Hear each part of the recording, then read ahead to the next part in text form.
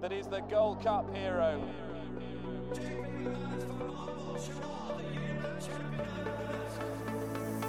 Two of the most admirable chasers you could possibly wish to see.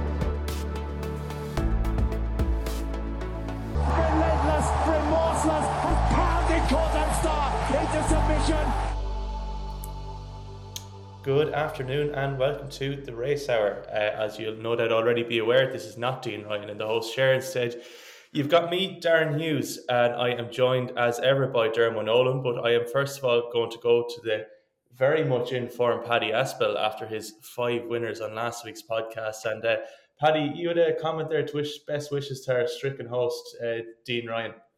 Yeah, well, obviously best wishes to Dino. Very sad to hear that, but like I did mention to you boys beforehand, unfortunately now I think he'll have similar taste in both smell as to what he's got in the old football team. So nothing happening across the board for a little while, but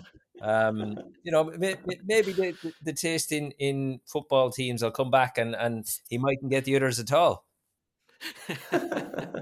Very good.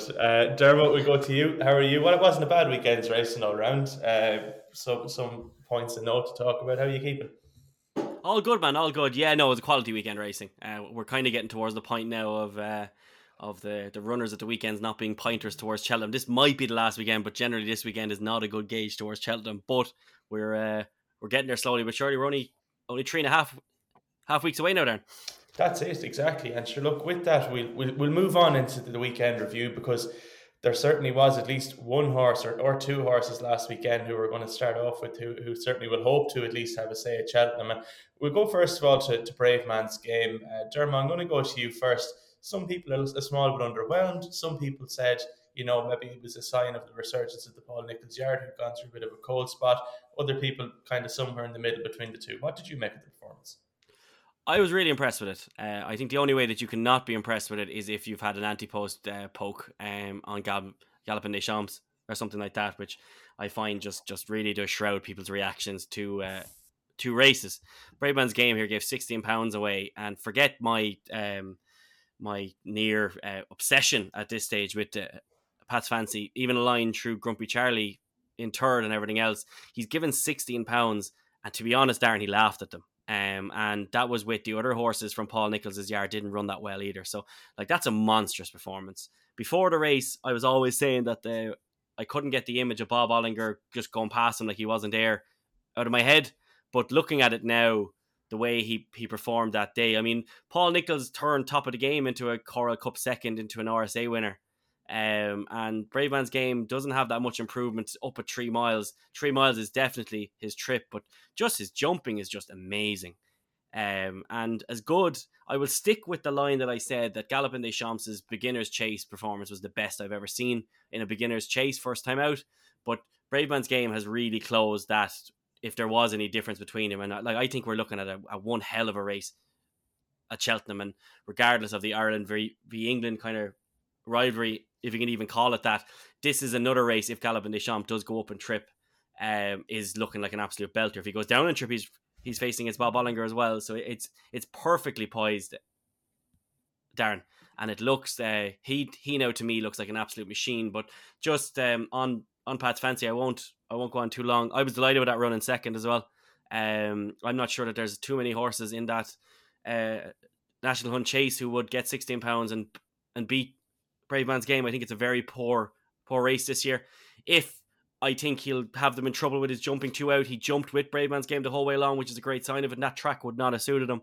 I think Pat's Fancy will have them in trouble 2 out, but if the likes of Statler and Run Wild Fred are near him turning in, they'll probably beat Pat's Fancy. But it's just been a really fun season following him, Darren. He's been an absolute revelation as well. But the race was all about Braveman's Game, and I think we are looking at something quite brilliant there as well, Yeah, certainly not the only one of that few. He is, of course, 9-4 for the Festival Novices Chase with our sponsors, Fansbet, who I did forget to give credit to. They opened the show, so apologies to them. But 9-4 with them for the Festival Novices Chase. Paddy, I'll move to you.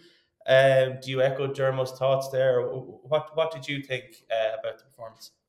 Very, very hard to crib, to be honest, Darren. And you just look at that sort of compilation that they put together on Racing UK of just every one of his jumps on the way around. You know, for a horse that's got so much size and stature about him, he looks an absolute pleasure to ride because he can go both ways. Obviously, he's got the size to be very scopy, but I've never seen, or very rarely you see a horse so big and scopy as him to be so clever on his feet. I mean, that fourth last, the camera angle, the way it sort of, you get to see them jump the fourth last on that side-on angle, he was really running at that fence and he got in so deep. I mean, he kicked the bottom board and plenty, I think, would have been right on their nose there or perhaps even have fallen. He's so good. It wasn't even really a resemblance of a mistake. I think he's just a complete natural. So even if it turns out, to be honest, Darren, that there might be a better horse in the race on the day, they'll struggle to match his jumping, which obviously is a real asset to have.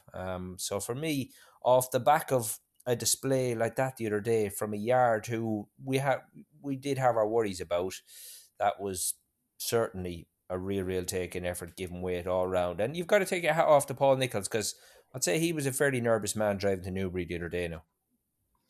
Very much so, yeah. I think, as I said last week, very brave call to run brave man's game. Given the yard form and to run him in a handicap as well, which you just don't see these days. So kudos to Paul Frank Nicholls, as always, one of those characters in the game that tends to stand his ground and kind of do things a little bit outside the box. I suppose another one of the other great performances of the weekend, as far as I was concerned anyway, was Edward Stone. And I'll take the lead here on this. I really thought this was very good. I thought the only semblance of a mistake was at the fifth. He won his race between fences 8 and 9 and 10. He was like lightning over them. Quicksilver just absolutely went over them like gold dust. The way he goes about his race, he gradually turns the screw throughout it. It's a sight to behold. And look, some are cribbing his form in races that have involved Irish horses in the past, and I do understand that to some degree. But I don't think the criticism actually stands up to any scrutiny whatsoever. If you actually look at it, the races where he's finished behind Irish horses have been in Shishkin Supreme. That's not really that bad a form, I don't think. And then in massive handicap hurdles where he lumped around 11 stone plus and often was actually top weight, was never beaten more than 5 or 6 lengths. So it's not like, he was getting kicked out of the way by Irish horses. And even at that, you're rating his chances in an Arkle Basin hurdles form is a bit silly, as he's objectively a stone better horse over a fence. But more to the point, there isn't actually a tip-top hurdler in the Arkle Basin that he's going to come up against. Like, as in this time last year, Blue Lord and Riviere de Tel certainly weren't top of their class in novice hurdles. Like, Blue Lord is probably 20-25 lengths off Appreciated, etc. So I wouldn't be as quick to knock him here. I think he's definitely a worthy favourite for the Arkle. I think he'll take a very good one to beat him. His jumping is just tip top, more kind of like brave man's game as well. So that's my little soliloquy on Edward Stone done. If either of you lads have any disagreement, feel free to jump in, but I thought it was very good. I thought he was brilliant. I know what you say about him turning the screw. He's a really enjoyable horse to watch go through a race, but yeah, I can't get away, Darren, still from the fact that the hurdlers were the only hurdler that looked like he could possibly turn that around last year was Brave Man's Game, because I thought he got an awful fright, I think, when he got passed by Bob Ollinger last year. But the rest of them, like in handicap hurdles, in everything, they were just kicked out of the way so far. So whilst he could have improved that much, I understand if you're on a bigger odds, but at those odds for an Arkle with his back form, as good as he's been, he's still beating the likes of Third Time Lucky, who again was kicked out of the way last year, and finished 6th in a county hurdle. It's even Blue Lord and Riviere de Tel. I'd have that level of form above them, regardless of how lucky Blue Lord was that day. So whilst Edward Stone has been a pleasure to watch, my God, he's been brilliant. But yeah, I think at Cheltenham, I think if he goes off favourite, I think he'll be one of the most vulnerable favourites of the week, to be honest. We'll be muting you for the rest of the podcast, Dermot, if you keep up that carry on. Anyway, moving swiftly on, we'll actually stick with you, Dermot, for Journey with Me before we move on to Paddy, who can discuss the glut of winners that he tipped at the weekend. But what did you make of Journey with Me, Dermot? Near enough the front of the market now, aside from Sir Gerhard, for the Ballymore Journey with Me is 4-1. Obviously, I can give a quick rundown of the betting with fans bet. Sir Gerhard 6-4. This is all non-runner, no bet. Dicer Dynamo 2-1. Constitution Hill 9-4. Journey With Me 4-1, John Bond 9-2, Ginto 9-2, and it's kind of sixes. A big of the rest after that, kind of a few horses that are unlikely to run here. So the 4-1 might be fair to some people. What do you think? Yeah, this is a cracking race. Dean Ryan would be on this podcast now, and he'd be all over talking about John Bond non-stop. He's absolutely cracked about this horse. Just to say as well, just with a few of the Fansbet offerings before we go, Fansbet are now non-runner no bet for all races at the Cheltenham Festival, which is obviously brilliant. Fansbet also this weekend, you can win £250 by picking the winner of 3 races in the Reynolstown Chase, in the Grand National Child Chase, which is a 240 at Haydock, and in the Ascot Chase, which is a 350. There was only one winner of this last week who took the £250, so the £250 has to be won. Just check out the Race Hour Twitter page for that.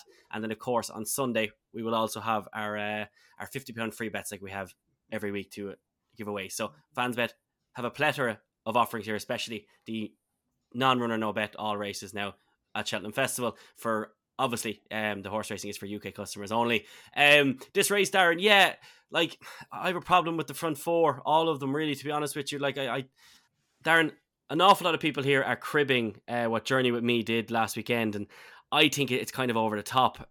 Rachel Blackmore was very clearly trying to get this horse into that race and trying to bury him and get him to learn to settle, which he did. He settled perfect.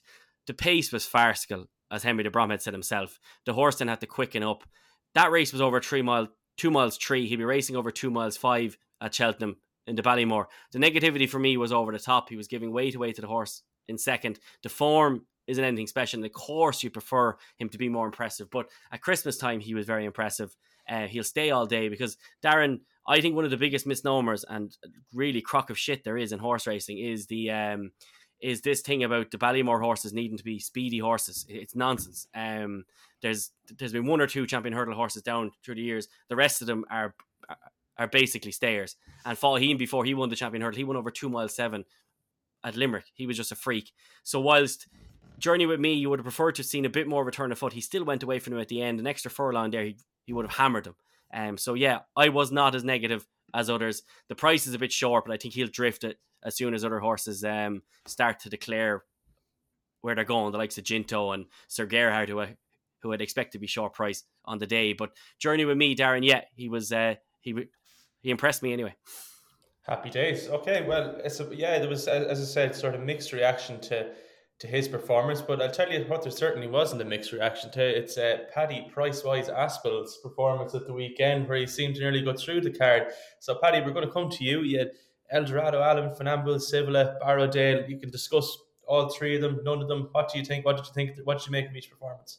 Yeah, we had a bit of luck, thank God, for a change anyway. But I don't know, last week it was just they were a bit easier to find, I thought, because we had 1 or 2, you could say, relatively unexposed individuals. The Brimming Water is trained by a fella in Samuel Drinkwater, lads, who I think is a very, very switched on trainer. This was a real nice winner because it was owned by his wife, Karen Drinkwater. So real nice to win a good prize here. I thought was given a real good ride by Sammy Twiston. Coeur de Leon ran an absolute screamer in second under 10 stone 4 because under Tom Bellamy, he was always just doing enough the whole way. And luckily, my lad settled that bit better and just came and done him up the run in. But Budge finished for the first 4 and they were absolute mile clear of the rest. But yeah, real nice winner for the team. Absolutely, yeah, he did it well, is right. Sam was at his very best, and we'll just touch on one more then before we move on to our look at the Cheltenham Novice Hurdlers, which was your nap of the weekend, actually. Barrowdale, who probably went off a bigger price maybe than we would have expected when we were doing the show on Thursday. We had no prices at that point. I suppose there was a gamble on another horse that didn't run his race, but very hard not to be impressed with this too, Paddy. Oh, yeah, wide margin winner in the end, wasn't he? And I'd say probably there was a bit of value about him, Darren, simply because he was in against some opposition here who had a good bit more experience than him and handicap experience also. But the fact that this chap was a very, very good winner of his point for the Mick Winters team, and on both starts at Bangor, he was doing things upside down. He was far too free and keen, but he was still running quite nicely. Now, I hadn't seen him for a few weeks, and then he arrived to Uttoxeter the other day with the hood on. So I was just getting the impression that they were keeping him a maiden company. They'd taken their time with him at home to try and get him to settle that bit more. And if the Hood had the desired effect, I just thought he was the best horse in the race if he could overcome the experience. Now, in the end, he's absolutely kicked them out of the way. But I think the biggest angle here is just the Brian Hughes factor, because he's going to go to the bread and butter meetings, because his agent Richard Hale is absolutely determined to get him to the 200 winner mark. So he's going to avoid the bulk of the big gigs to try and pack out each one of his meetings with quality over quantity. So that's probably a big steer for me, and when I've been having some bets lately with Brian Hughes, because you'll notice as well he's riding for plenty of trainers now he doesn't normally ride for, but Another Good Day at Uttoxeter or Paradale being one of them. Absolutely, a man in demand is Brian Hughes. My namesake, unfortunately, no relation, but riding out of his skin at the moment. So we'll move on now, gentlemen. We're going to have a sort of preview of sorts of the festival, and this week we're going to cover the novice hurdlers. So that's the Supreme, the Ballymore, and the Albert Bartlett. As we kind of would, as most listeners would be aware, there's a lot of crossover between the betting of certainly the Supreme and the Ballymore. It's a kind of game of where's Willie going to put which horse, and even Nicky Henderson has a couple of options there as well, and that's before we even talk about the rest of the field. So look, we will start off with the Supreme, and Dermot, I'm going to come to you first. Or I'll spin down to the prices first before coming to you. It's a Constitution Hill 2-1, Sir Gerhard 5-2, Dicer Dynamo 11-4, John Bond 4-1, Pied Piper 15-2, Kilcrut 17-2, Mighty Potter 11-1, and it's 12-1 bar. From that's non-runner no bet with fans bet. From those odds there, Dermo, do you think is there a bet at this juncture in the Supreme? Yeah, I do. I've no interest in getting into kind of which one of the Willie Mullins horses will run here. For what it's worth, I think Dysart Dynamo will run here, and Sir Gerhard will go up and trip. But look, again, Agreed. That's Agree with that. Each day of the week, I'd say that changes, but I just think that the front four in the market, there is, like, Constitution Hill reminds me of Spirit Sun back in 2011, that when the gun is put to his head like it was with Spirit Sun, I'm just not sure that he'll know what to do. The form of the races he's been winning took an awful thumping last week as well. Like, Jatoya was last in that bet for hurdle of a mark in the 130s. Now, I know he hammered him, and good horses can win bad races, but still, as much as he's a brilliant horse, I just would worry about him at this juncture. Sir Gerhard, his jumping, again, was an amazing performance at the Dublin Racing Festival. Himself and Three Stripe Life were so far clear of everything. It was amazing. But again, I'd be worried about this horse's jumping. Dysart Dynamo has been electric. I've been a big fan of him. I put him up at the start of the season for the Ballymore, more so than the Supreme. But whilst I think he will run here, I'd worry about him doing a bit too much early. And in John Bond, I'd worry about him having run his race before the start, as good as he is. So whilst Dean Ryan will be cursing and blinding at home now because he's all over John Bond, but I'd be worried about him kind of doing far too much. So I just kind of like the Alpha Off, and the piece for me is kind of Mighty Potter. Back in 2011, Alpha Off was the one who was able to run over the top of them, and he knew exactly what to do because he'd been through proper hardened battles. And Mighty Potter for me has been exactly that this season. He will adore Cheltenham. He will eat the hill. He did all his best work in those last few furlongs at Leopardstown at Christmas. I think he's a few lengths better horse than Three Stripe Life, which brings him right into this off that Dublin Racing Festival form. As I said, if he's 5 or 6 lengths down turning in, I think he will devour the hill. I think there is a chance the rest of them could kind of weaken each other, and I think he could pick up the pieces late on. The fast pace in that race will really suit him. So at this juncture, Darren, at 11-1 with non-runner no bet with fans bet, I really like Mighty Potter.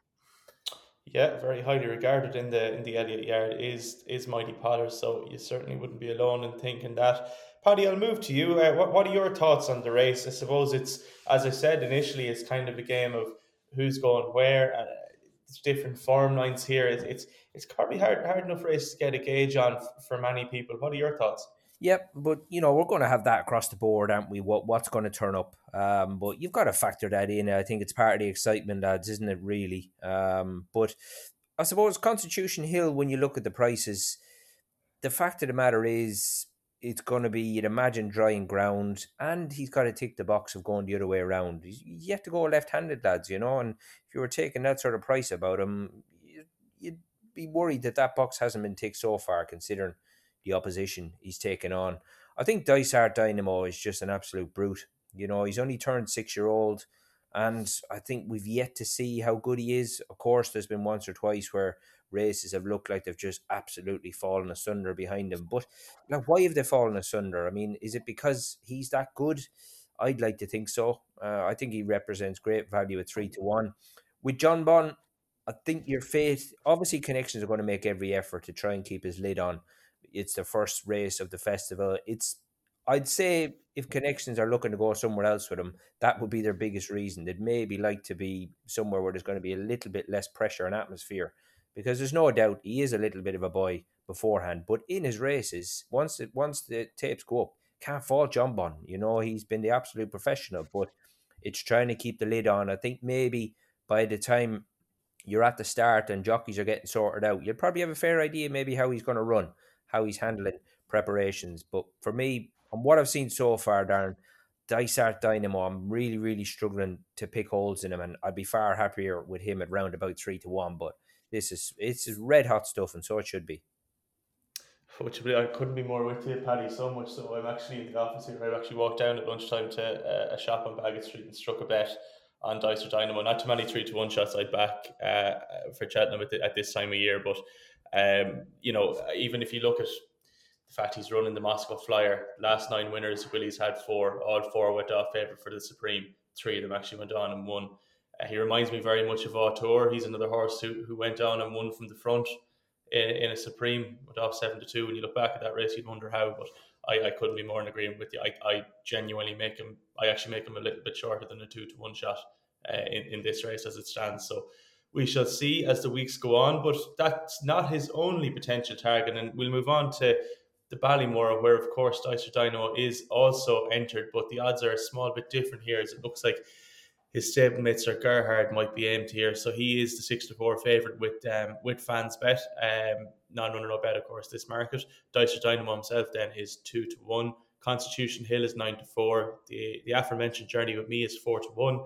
John Bon is 9-2. Ginto is 9-2. Manella Cocooner is 6-1. And it's sort of sevens and bigger. The rest could be a load of horses that might not necessarily show up here. So, Paddy, I'll stick with you. What will actually show up in this race, do you reckon, of the horses we've mentioned, and who do you fancy?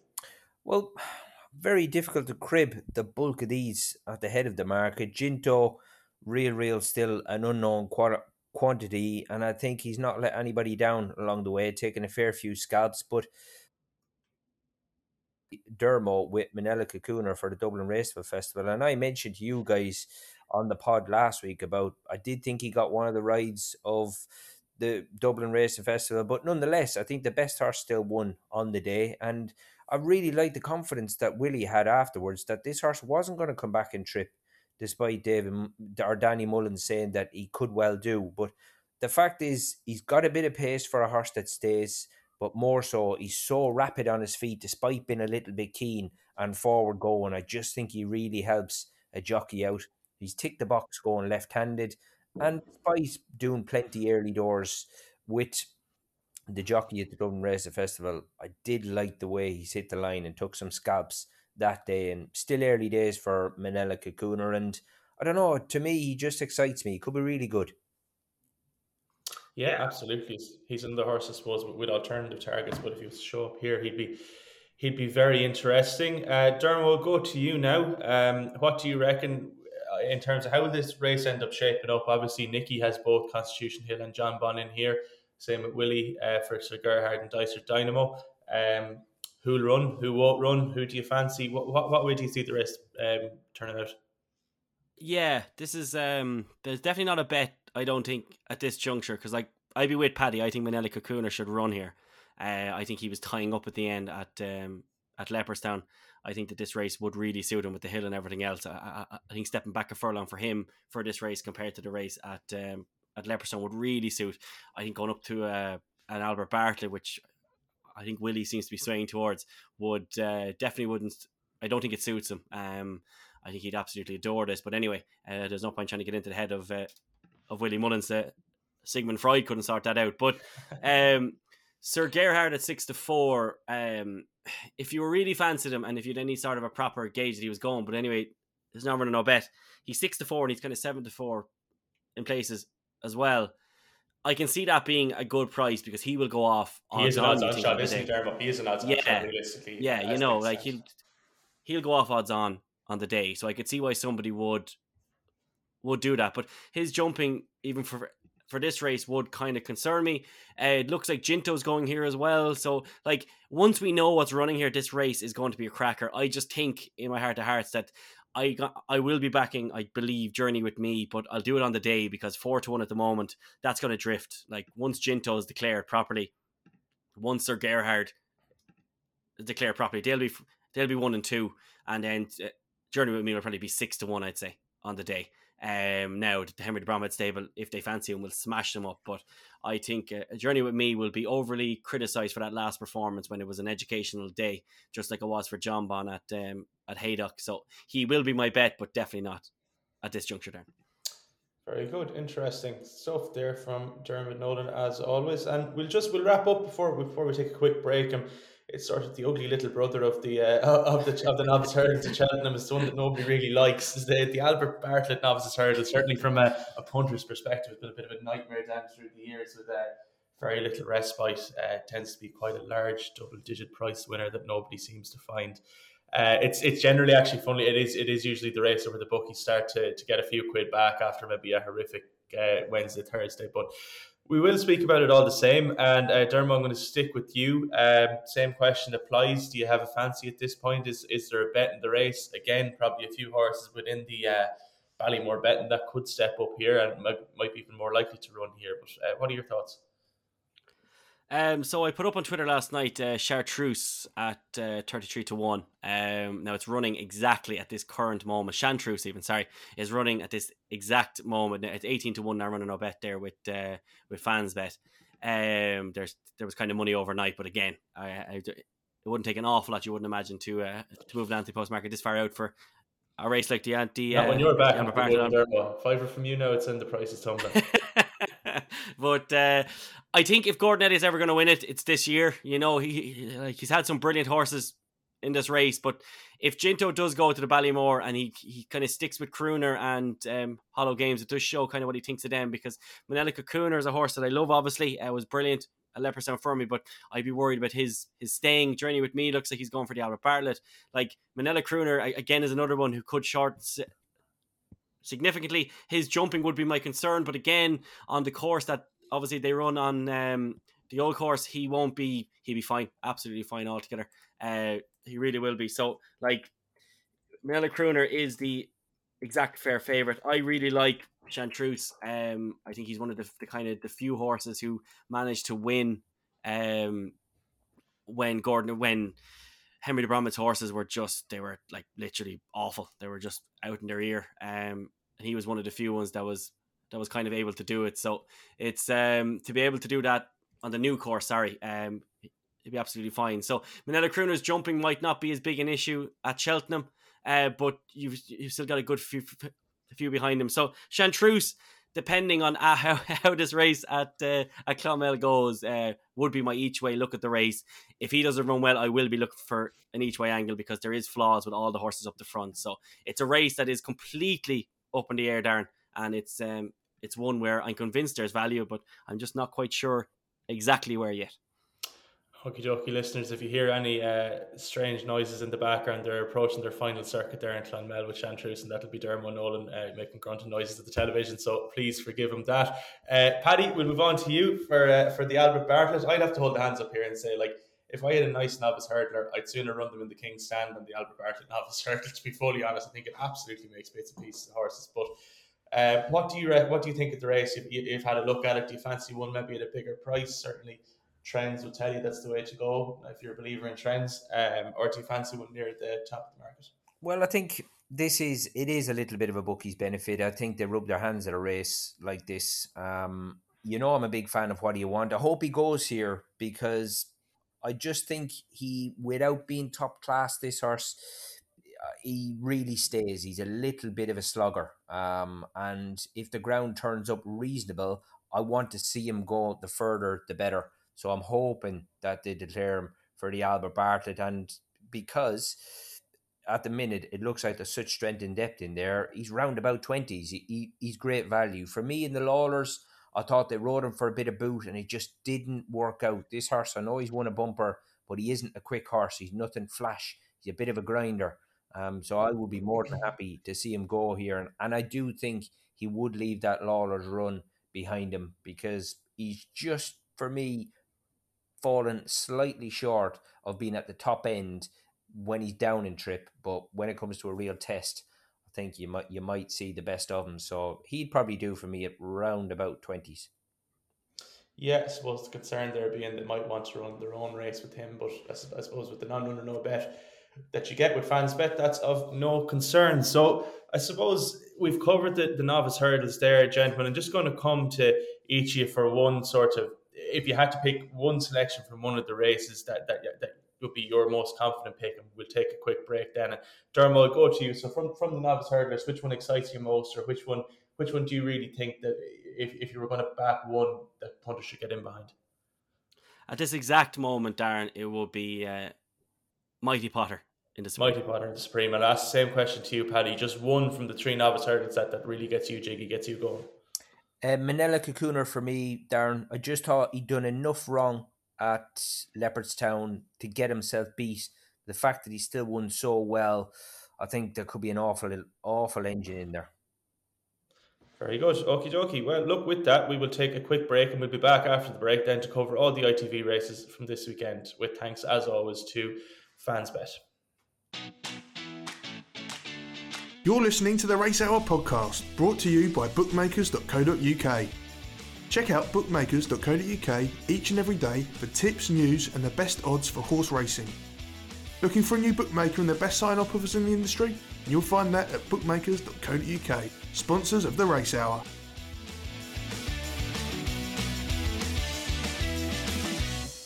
Good afternoon and welcome back to the Race Hour podcast, with thanks as always to bookmakers.co.uk and our sponsors Fansbet. We've covered the last weekend's action, and we've covered the novice hurdles at Cheltenham already in this podcast. So we're going to take a quick look at the weekend's action, and we're very lucky again to have Paddy Aspel in the chair beside us after his excellent form last weekend, and Dermot Nolan is usually good for a winner as well. So we're going to head to Ascot first, where the weather forecast isn't the most promising. I think we could be looking at heavy ground, if not particularly soft ground. And the first race we're going to take a look at is the Reynolstown Chase, where Does He Know is the 9-4 favourite for Kim Bailey with Fansbet. Annual Invictus then is 10-3. Corrick Rambler is 10-3. Doyen Breed, mentioned by Paddy on the podcast last weekend, actually is 9-2. Fernhill is 15-2, and Jaffroy rounds them out at 12-1 in what's a small but competitive field. And Paddy, I'm going to come to you first. What did you make of this race? Well, I suppose I can't go against my old mate now, can I, Doyen Breed? Interesting, it's not exactly 5 minutes down the road for Sandy Thompson to take him to Ascot on Saturday. I just think, he's so low mileage, this fella, Darren, and I do like his profile. Good stiff track like Ascot won't pose any problems to this fella. I think he's priced up accordingly because he does lack the little bit of experience, but for a 7-year-old, a big fan of the sire, and we've only seen him over fences on 3 occasions, a win in a place, so very, very difficult to knock him.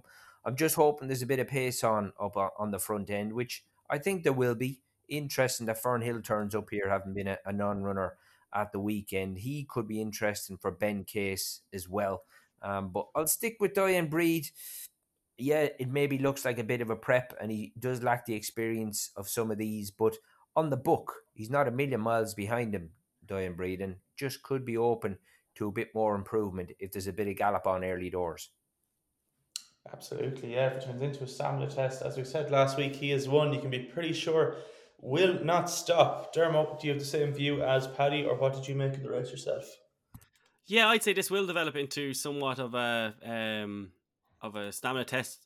I'd say Does He Know, etc. will really try and make this into a very tough one. That's kind of all at times David Bass does kind of know what to do, so he'll definitely go for it. And the likes of Diane Breed could definitely pick this up. Like Korat Rambler, like Lucinda Russell is so shrewd, but I find this very odd to go for a race like this off 140. Now, in fairness, it might just be that this is a weak grade too, and it's not all about kind of winning a big handicap, but just very decent pots to be won as well throughout the season. But look, that's the way it goes. Even finishing too close of a second here could really destroy a mark. But no, I agree with Paddy. Sandy Thompson is as shrewd as they come, and Diane Breed in a race like this that isn't the best race now in the world. You know, a lot of these were kind of put up for handicaps by a few shrewdies at Cheltenham. So that would tell you all that you need to know about this grade 2. But I would definitely be on the one that maybe has a bit more upside with him, and that is Diane Breed. Very good. So Diane Breed for the two lads. For what it's worth, I actually have one of my strongest fancies of the weekend in this race in Annual Invictus. So I think the step up to 3 miles is going to suit absolutely perfect. I'd encourage anyone to go back and look at this last run at Plumpton. Now, look, it's hardly splitting the atom spot in this, but the run in at Plumpton is about 2 furlongs long. Paddy, you might correct me on that. Turning for home, this lad had 20 lengths to find and a fence to make up, and at the line he was only beaten 2 lengths. So he's given plenty to do. I think the step up and trip will suit him absolutely perfectly, and being by Mahler, he should be fine on any sort of soft ground, and his back form suggests that here. So we shall see. Interesting race despite the small field coming up. We then move on to Haydock, where we have the Rendlesham Hurdle, and we're looking at pretty soft ground here again, gentlemen. Another small field where Thomas Darby heads the betting with Fansbet at 7-4. Molly Ollie's Wishes then is 9-4. Third win for Hughie Morrison, an informed trainer, 4-1. Topfield Ben, 13-2, reverting to hurdles again after his win at Lingfield Million Weekend. Emma Thomas, 10-1, reposes Topfield Ben, and Holdstone rounds them out at 12-1. And Dermot, I'm going to come to you first this time. What way did you see this race unfolding? This is going to be desperate stuff, like really, really desperate stuff. I'm not sure. The race at Newbury that Thomas Darby won, he kind of picked it up, but I'm not sure how much he wants this now. You know, soft ground, like this is going to be one hell of a battle for him. 3.5 miles a furlong, like he was.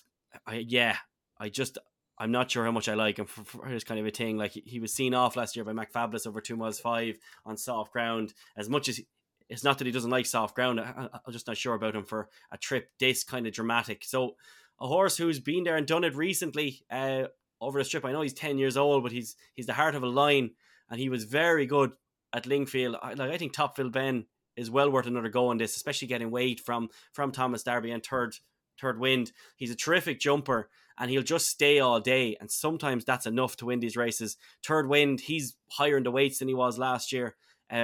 Molly Ollie's Wishes, she's very good, but again, I like something a bit tougher, and you don't get tougher than Topfield Ben, who holds Emmeton on that running, and I just think at these odds here of that he's a very decent bet. He could even be an each way bet in the day to finish in the first 2, because he's one of the few that I think will definitely not be stopping, and with the ground as it will be, Topfield Ben for me. Happy days, Topfield Ben for Dermo. Paddy, are you going to be in agreement with Dermo again here, or did you take a different view on the race? Well, I just think maybe Molly Ollie's Wishes, the mare down the bottom, she might just take on Topfield Ben for the early lead here and eyeball him. And it's one thing he doesn't like is Topfield Ben. If he does manage to poke his nose in front for long enough, he's very, very tough to get past. But if he gets eyeball from the get-go, it could be a different show here. Connections have won a nice pot with him at Lingfield. Maybe they're just looking to get a bit of place money here. I could be wrong, but probably I would side with last year's winner here, Third Wind. Seen Hughie Morrison and Tom O'Brien. They've been in real good nick of late. Came up to Catterick and had a good winner the other day. Just places his horses so effectively. And for me, maybe a repeat of last year's win could be on the cards. I mean, they've all got £10 plus to find with Thomas Darby, but there'll be no hiding place here. I think if the weather forecast does arrive, this will take a bit of getting. So Third Win for me, who's got plenty of form at the track and in pretty bad ground. Yeah, wouldn't really disagree with you there, Paddy. I thought he was one of the more interesting ones, and with Molly's Ollie's Wishes, I can't remember the last time I did a forecast in a race, but I'd be very very sorely tempted with these two because I think they by far had the most upside going for them in this race. But we will swiftly now move on to Ascot, back to Ascot, where we have the Swindley Chase. As already discussed, the ground is going to be pretty rotten at Ascot. It's going to take some getting, and Fiddler on the Roof heads our market here 2-1. Ask Me Early diverted here after a sort of interrupted prep. We'll put it for the Welsh National is 3-1.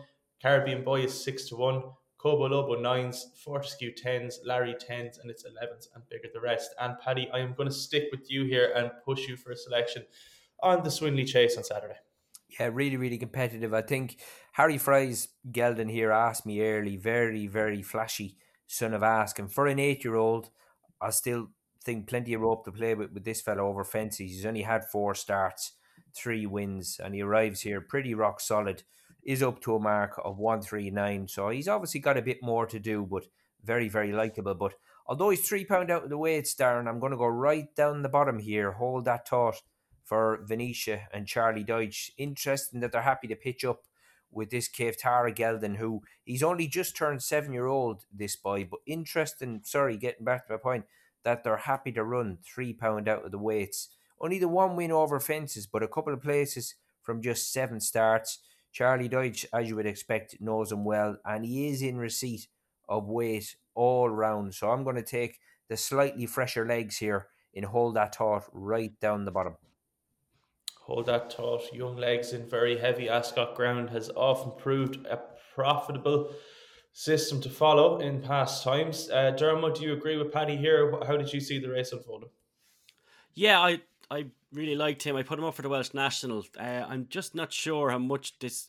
I thought the last thing out at Lingfield was there's something wrong with his breeding, because again he seems to really travel and then just kind of makes a mistake and then completely loses it. Like, he went from being in contention to losing by 33 lengths there that day. So as much as I love Hold That Thought, and I think there is a special horse there, I'm wondering if maybe there's kind of something more there. But look, Paddy will know more about that than I will. I thought Caribbean Boy, I think he was only getting going as he was winning that race the last day. The handicappers only put him up £4 for that, which I just find amazing. And this Caribbean Boy for me would have his chance in the Grand National, and running here off this weight, getting a good chunk, getting £6 from Fiddler on the Roof, because, by the way, I didn't even speak to Dean, but I can guarantee you Dean would be absolutely pumping into Fiddler on the Roof now. He's one of his favourite horses, so I can hear Dean screaming from here. But Caribbean Boy, he will definitely be kind of one of the ones there, getting £6, going up and trip basically like this because of the ground. I know it's the same trip, but just Ascot's nature and the ground and everything else, his reserves will definitely be kicked into, and off just £4 higher, I think he's a great bet, Darren. Yeah, he's probably the beneficiary of some suspect handicapping for probably not the first time this year since the new approach has come in from the British handicapper. And I suppose, just as a word of warning to people, by the time this goes out, there are a couple of these who are doubly engaged. Ask Me Early and Sojourn, who actually happens to be my fancy, or 2 of those. They're also declared for the 433 at Wincanton. So maybe just hold fire until you get a better indicator of where they might be running.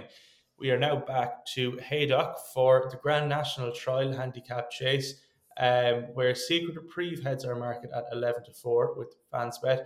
Sam Brown is 11-2. On card, My Old Friend is 13-2.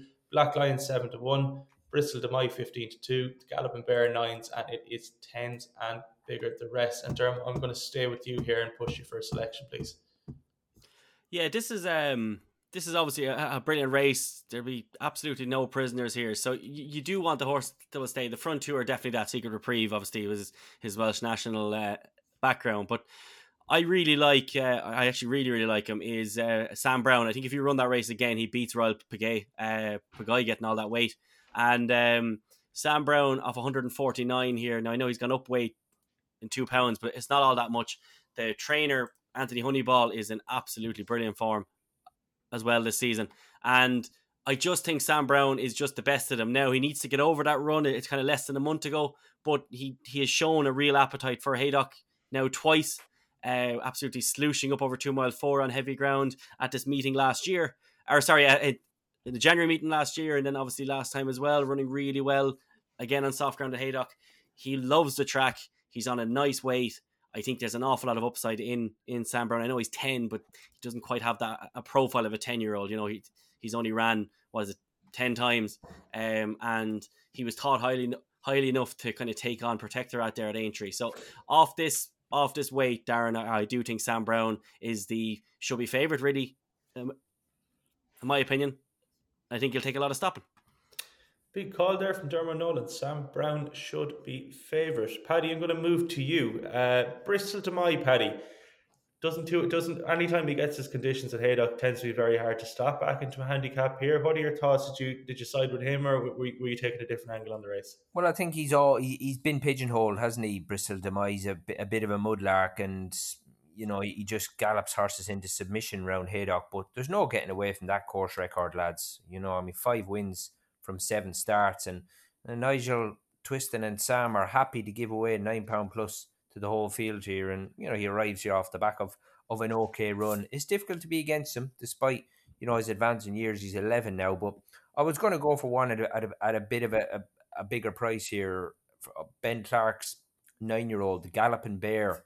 Now it's a rare, strange sort of route, because he actually comes from the British point-to-point in ranks, but he was picked up for 16 grand as a 4-year-old, an absolute snip by Connections. But they've done his wind. He's 3 from 3 over fences under rules. And although he is 9-year-old, you've got to say he hasn't had a hard life, this son of Shantou. He is up to 140, but I think since they popped this tongue tie on, I think they've got a fair racehorse on their hands.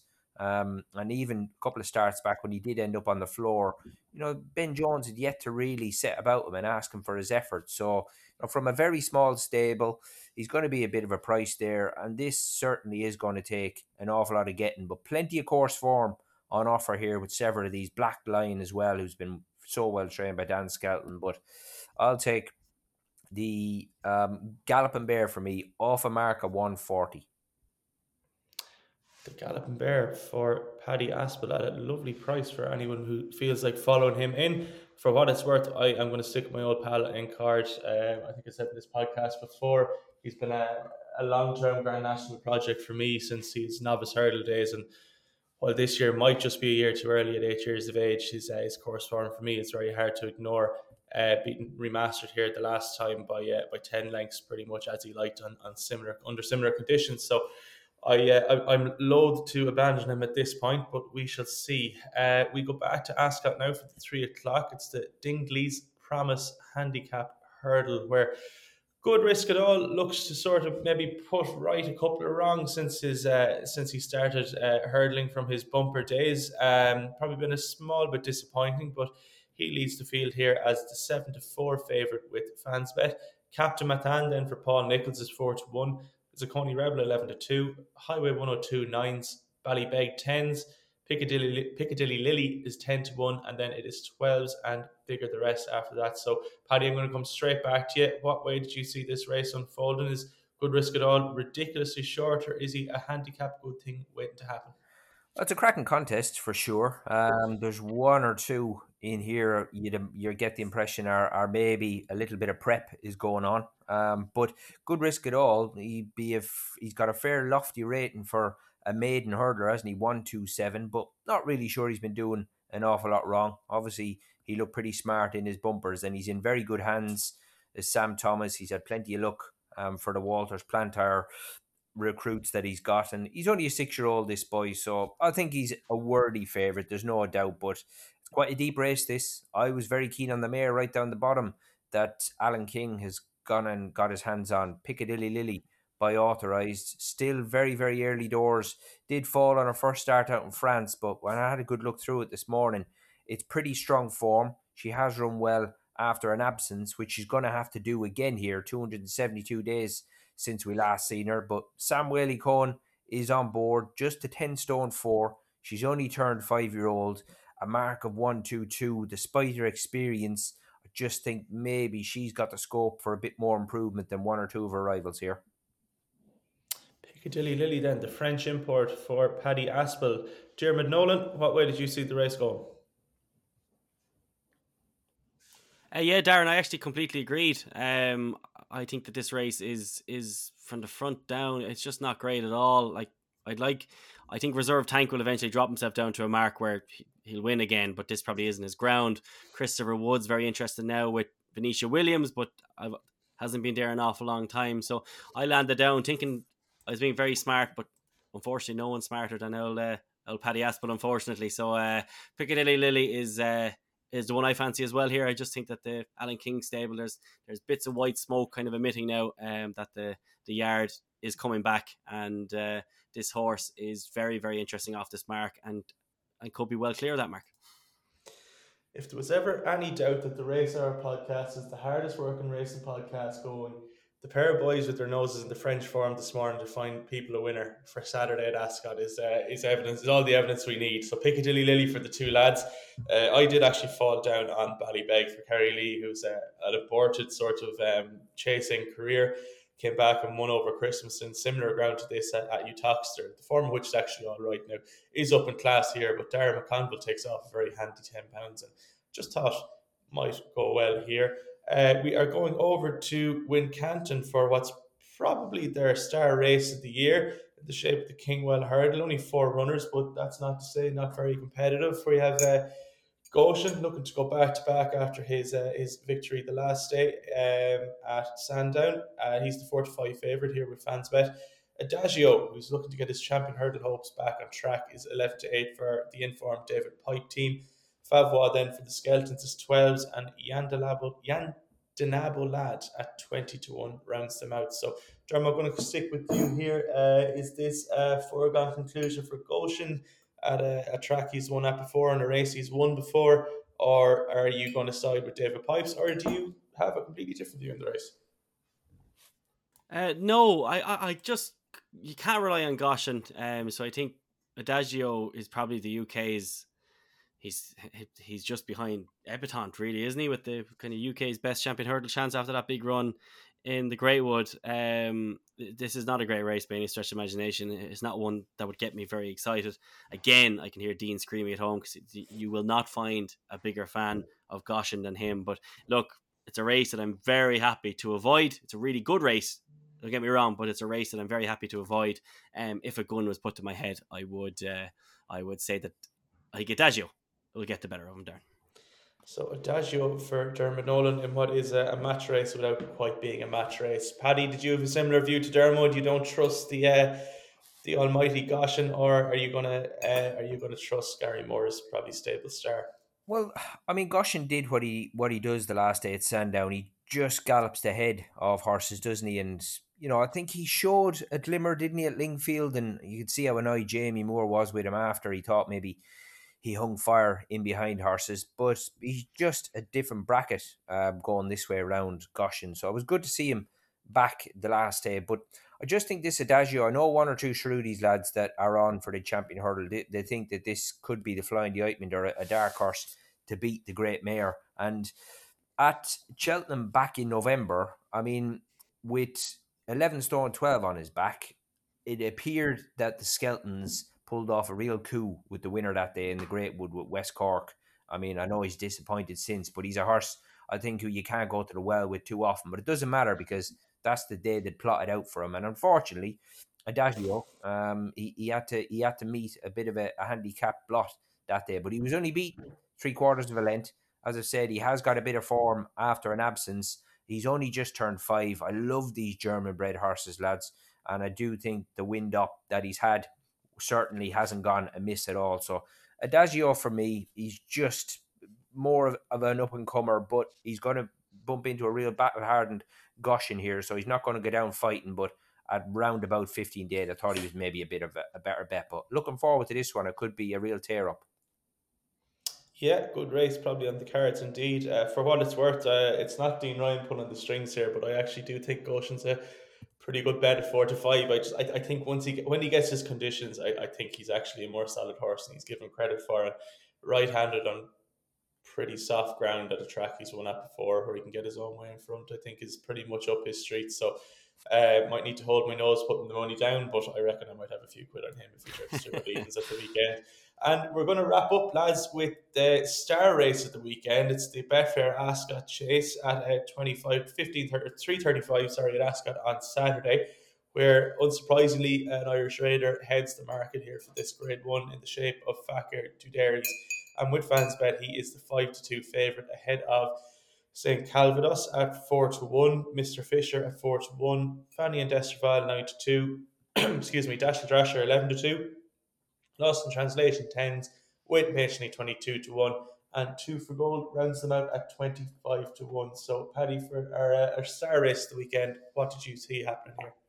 Yeah, cracking contest. Fair play to Joseph O'Brien. He appears to have got Fakir Dudery back to his best, lads. So just he wasn't jocked up earlier, but Mark Walsh is coming over to take the ride, and really very difficult to rule any of these out. I mean, if Two for Gold is going to be your outsider of the lot seeking the hat trick here, it just shows the strength and depth that we're dealing with on Saturday. But I think on his day, Dashel Drasher, although he's not always an easy watch because he can get a little bit low at his fences, he's a bit of a bull and he likes to run at his fences a bit and take them on. So if you are in it at skimpy odds in the past, he isn't always a comfortable watch, but at round about 11-2, 6-1 on Saturday, I think he's a horse with such a good course record at Ascot. He doesn't shirk a battle, Dashel Drasher, and that's one thing you've got to say he's got in his armour. And I think Jeremy Scott has done a great job of training this horse. They reverted back to hurdles, didn't they, a couple of starts ago, and I thought he absolutely smashed him from the front end at Newbury. And yeah, look, he lost out on a very tight battle behind Two for Gold the last day, but I think back on his stomping ground at Ascot could be a different story here with Dashel Drasher. But of the 8 runners, I wouldn't like to rule any of them out because, as I mentioned, Two for Gold, the outsider, and waiting patiently if things ever click for him and Christian Williams. He's an uber talented horse, but I'm going to take the form in the book here and stick with the top horse, Dashel Drasher. Dashel Drasher for Paddy Aspel. Dermot Nolan, are you in agreement, or did you see this going a different way? Yeah, this race is actually a brilliant race, and it's been another top class race that the this year's jump season has thrown up, because there's an awful lot of people that would have you believe that it's nothing but shite jump season always, but it's again, we've had plenty of clashes this year, and this is another one. Joseph O'Brien bringing Fakir Dudery over to take on Fenia d'Esterval and St. Calvados. It's a proper race. Fakir Dudery has been brilliant. I always struggle to know exactly how good he is. I thought at Christmas time, St. Calvados showed that he is really well in himself. It was just unfortunately, and you have to feel for Gavin Sheehan, he lost the ride since. It was just a bad ride on the day. There is no ways around it. I feel for Gavin Sheehan because he's a brilliant jockey and he's lost that job on account of it, and that's always a tough thing to see. But Harry Colton takes over. Look, that is in my opinion a jockey upgrade, and Paul Nicholls and Harry Whitcomb, that is a trainer upgrade. The fact that the Ryanair would usually have been this horse's target, and the fact that Paul Nicholls has said no, we're going to target this race early, that's a big sign of things. So St. Calvados for me, the form is in the bank. He just looks so well in himself at Christmas, Darren, that if he gets back to that form, back over this trip, which definitely suits him a lot more, I think his price is a really good price, and he'd be one that I'd be quite confident about this weekend, Darren. St. Calvados, without the penalty of Gavin Sheehan in the plate, as far as Paul Nicholls is concerned, he did a job to get him out after his we'll call it a premature I won't use the words in my head, but he went for it a bit early at Kempton at the over Christmas time, so it's harsh enough too, is the one bad ride. Sheehan's done very well for those owners, so yeah, it just struck me as harsh. But look, you don't get to where Paul Nicholls is without being a bit cold, do you? That's it. Well, listen, the litany of stable jockeys that have come and gone through Ditch will tell you that some successful before and after. So look, that's just the way it is. It's a dog-eat-dog game. So that was St. Calvados in the Betfair Ascot Chase for Dermot Nolan. I thought it was, if Fakir Dudery was ever going to win another Grade 1, I thought this is as good a chance as he'll get, certainly easier than Anthony will get at home, but we shall see how it goes. So before we move on to the naps, lads, Paddy, I'll come to you first. Anything else you fancied this weekend? And you can give me your nap as well, actually, while you're at it. Well, nap-wise, I was going to go to Ascot, Darren, and it was one to say it is a nap. It's at a bit of a price, but I've watched this horse on a couple of occasions. A horse called Atakan of Colin Tizards. He runs in the 4 at Ascot, and although yet to win over hurdles. He still remains a maiden. At Plumpton the last day, bumped into Dynamite Kentucky off a price of 9-1. He did that off a mark of 106. Now, the handicapper's only given him £1 for that, but the yard's still running along in real good nick. But the fact of the matter is, he's my selection because this is a better race. I think they'll take him further up the track. I know Dynamite Kentucky got beat the other day at Plumpton again, but I think he bumped into a revitalised character that day. And with better horses around him that can take Brendan a bit further up the track here, I think he could actually shed the maiden tag in probably the best race that he's contested so far at Attica. He's got a lovely page. He's by Sindar out of a Barathea mare. So I think there's races to be won with this French-bred 6-year-old. So Attica for me in the 4:10 at Ascot. Attica, I'd say write that one down. Race our listeners, the form that Paddy Aspin's in, you'd be loath to oppose one of his naps. So that's Attica in the 4:10 for a Brendan Powell and Colin Tizard, who are going particularly well at the moment. So fingers crossed they can get the business done here again for Paddy. And Dermot, we'll move on to you. Anything else you fancy over the course of the weekend? And you can throw your nap out to the listeners while you're at it. Yeah, of course, Darren. Yeah, no, not really a whole pile. Like, it's a quality weekend now. I'll get on to my nap in a minute, who we haven't mentioned, but like, it's the Red Mills Chases on Saturday as well at Gorham Park, and that's Mellon against Chatham Street Lad. The way Mellon's shaping up to me, he wants further than this, so I would be taking him on there with Chatham Street Lad at 11-2. I think Mellon now, the fact that he's in a national, I think that makes a lot of sense. He looked like 3 miles at Christmas wasn't short enough for him. So I don't think he wants this trip at all. But my nap of the whole weekend is I can't quite get over. There's 4-1 in a place, but I'd imagine he'll be short of that. That's probably a Rick. He'll be 5-2 or so. But it's Quilixios in the Red Mills Hurdle. I thought at Christmas he was the best horse in that race when Teopu beat him. And I just think that he, like a lot of Henry de Bromheads, he just fell in a hole after the last. And it wasn't the best ride in the world from Dara O'Keefe either. But Quilixios, for me, he's the best of these. I know he's to give £2 to Teopu and £4 to Saldier, which definitely won't be an easy task. He's another quality horse. But I think Quilixios is the one who I would have down to hit the frame in a champion hurdle. I think he is the best of these. He has Rachel Blackmore back on, and Henry de Bromhead's horses are in much better form as we saw there, because the horse we mentioned in the first half of the show, Darren Chantreuse, he did go and win, so he's a 12-1, 14-1 shot now after for the Albert Bartlett. But Quilixios, for me, Darren, is my nap of the weekend on Saturday in the 2:20 at Gorham Park. So we've got Quilixios for Dermot Nolan and Attica for Paddy Aspel as the naps. And for what it's worth, my nap at the weekend did happen to come in the 150 at Ascot, where I thought that the Gordon horse against Doyen Breed, Annual Invictus, would be very difficult to beat. So that's the 150 at Ascot. So there's your 3 naps. Darren, just before we wrap up as well, just for our UK listeners as well, don't forget to get stuck into that FansBet £250 free-to-play game every single week. And this week, you just have to find the winner of the 150 at Ascot, the 240 at Haydock, and the 335 at Ascot on Saturday. Check out the Race Hour Twitter page, and we'll have all those details live there for you. And on Sunday, again, we'll have the chance to win £50 in free bets, as always. As well there. Absolute hell of an offer from FansBet, as always. And then maybe just for the Irish listeners, Dermot, before we finish up, do you want to give a quick plug to the Cheltenham Preview Night that's upcoming in the GOAT for the Race Hour, the annual one, back in person this year?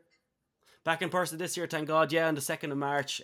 So again, we've at the moment we are full. We will endeavour to try and get everyone who registered an interest a ticket to the night, which is unfortunate at the moment. We are oversubscribed. But it's should be a great crack, the same panel as always, Darren, and it's going to be recorded and all anyway. So people will be able to watch it anyway, even if they can't get in. That's it, exactly, all over YouTube and everything else, as always. So we'll have Mikey Fogarty talking his stuff, and we'll have Dan Overall representing FansBet as well. So it should be a fantastic viewing, as always, hopefully, Darren.